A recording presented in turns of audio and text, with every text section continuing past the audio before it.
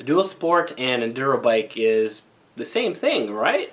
Well, if you're one of them old guys back in the day where everyone had an enduro bike, yeah, they could be considered the same thing. But nowadays, there's a big difference between a dual sport and enduro bike. One of the main things is the tires. Now, an enduro bike is essentially a high-performance trail bike, where a dual sport bike is a street-legal dirt bike. So a dual sport, it has DOT knobby tires. They're not as big, and they're legal for riding on the road, so they're kind of smoother around. This is a lot more comfortable for riding on the road because they don't vibrate as much, and they get a lot better traction and comfort on the road. Whereas a knobby tire on an enduro bike, the knobs are a lot bigger, they would have a lot more vibration riding on pavement, asphalt, and they're not legal for riding on the road. But the enduro tires have a big advantage when riding off-road because of the bigger knobbies, depending on what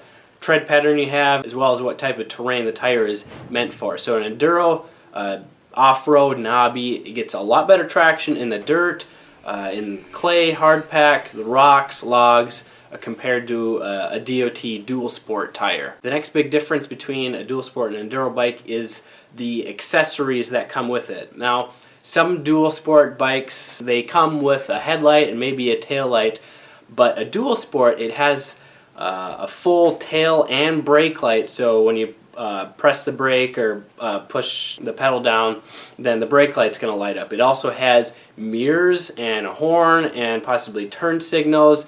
The gas tank might be different. Maybe it's a metal gas tank depending on which bike you get. Some states or countries require a metal gas tank, as well as maybe some special safety switches like a kickstand safety switch or a clutch safety switch.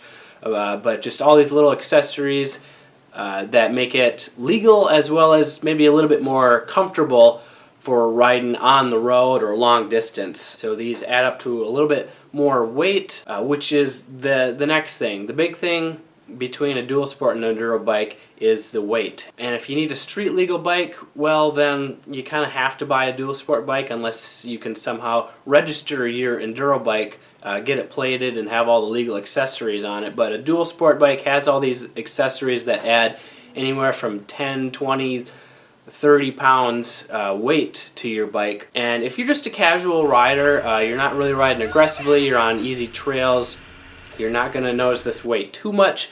But once you start to ride slower, more technical trails, and you need to balance more, you're going to notice the weight. And especially if you happen to fall over and you have to pick up the bike, it's definitely going to feel heavier. So obviously the enduro bike is better for trail riding, off-road riding, if you want the lightest, best handling bike.